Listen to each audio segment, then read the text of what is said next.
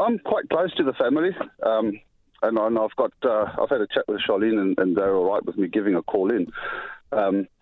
There's a few factors. Sorry, which family? You're Nathan's family. Yes. Yeah. Okay. There's a few factors that have been taken a little bit out of context. Belinda related to certain other cases that have got similar results. Yeah. And one of them was the guy on the beach who was drinking and rolled his car. The difference was that kid has been genuinely remorseful. He didn't flee the scene. He hasn't tried to cover anything up. The two passengers in the car were too drunk to drive their own vehicle. Yeah. There's multiple witness testimony that says that she was at a party that evening and had been drinking. But again, in the absence of a breathalyzer, it's all hearsay. The family's position, and everybody who was involved in this from the word go, and I've attended every single court case, the position was, there's no reason to ruin two lives. It's not fair. Let's move on and heal. And then the lack of remorse started showing.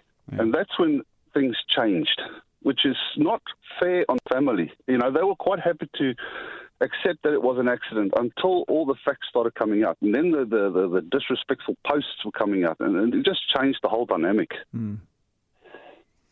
Can you tell me whether those were admissible in the court hearing? They were.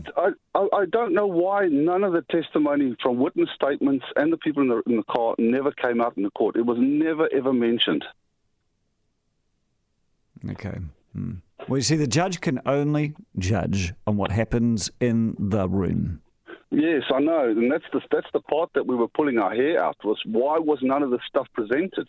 And it's really unfortunate. Another factor that's been taken a little bit out of context as well is yes, Nathan did go on the red. He stepped off a split second as it turned. They jumped through the orange. They just scratched through when the traffic light turned red on their part. So Nathan stepped off just a second or two too early. Yep. They were in the lane to turn off. Then the excuse was that they realised that they were on the wrong off-ramp and then went straight. So had Nathan looked up and seen the car coming down the motorway, he would have seen it with its indicator on. So, Adrian, this is interesting, because that whole fact about Nathan, stepping off, going a fraction too early. Yeah. In talkback, a lot was made of that when that fact came out. And, like all things, it's all grey and complex, That's right. And is it horrible listening to people who weren't A, in the courtroom, or B, didn't know the facts of the case, dissecting this case? Yeah, I've heard it. Every time I seem to jump in the car in the afternoon, I hear it on the radio, coincidentally. Yeah. I'm not deliberately tuning in for it. But yes, facts are facts. But when they're taken out of context, it's a problem.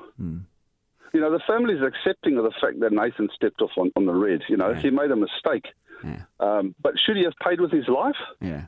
I don't think so. No. There's numerous... and as I've said repeatedly, it was an accident with more culpability on the side of the car, right up to the point when they left the scene. Then it really became a crime. Yes, and that's why everybody was totally stumped when they couldn't find the person for that whole night. And then it took them 16 hours to turn themselves in. Yeah. Now, the story that we've got now, I don't have any facts on this, was that one of the kids in the car's parents grabbed the kid and said, "We are going to the police station." And then Rolly panicked, and they all decided they're going to go in together. So the question, again, you got to ask is, had this kid not turned himself in, would she have turned herself in? Yeah. Okay. So it's I'm going to have to go. Adrian, it's been fascinating to hear from you, and I thank you so much. And I'm sure Charlene and Nathan, if he could, would thank you for sticking up for it. And can you tell me, is it time? You've had this blow from this Deputy Solicitor General and the Crown Law officials now. Is this the end of the story, and you'll go away and lick your wounds and try and enjoy Christmas, or do you want to keep on fighting? Oh, no, the view from Charlie and that side of the family is no, and nobody in the Friends will do anything unless they say so. And their view is that it's time to heal now. They've got other kids they need to focus on. Yeah. It's Christmas time. Yeah. Nobody's giving any further thought to the matter anymore.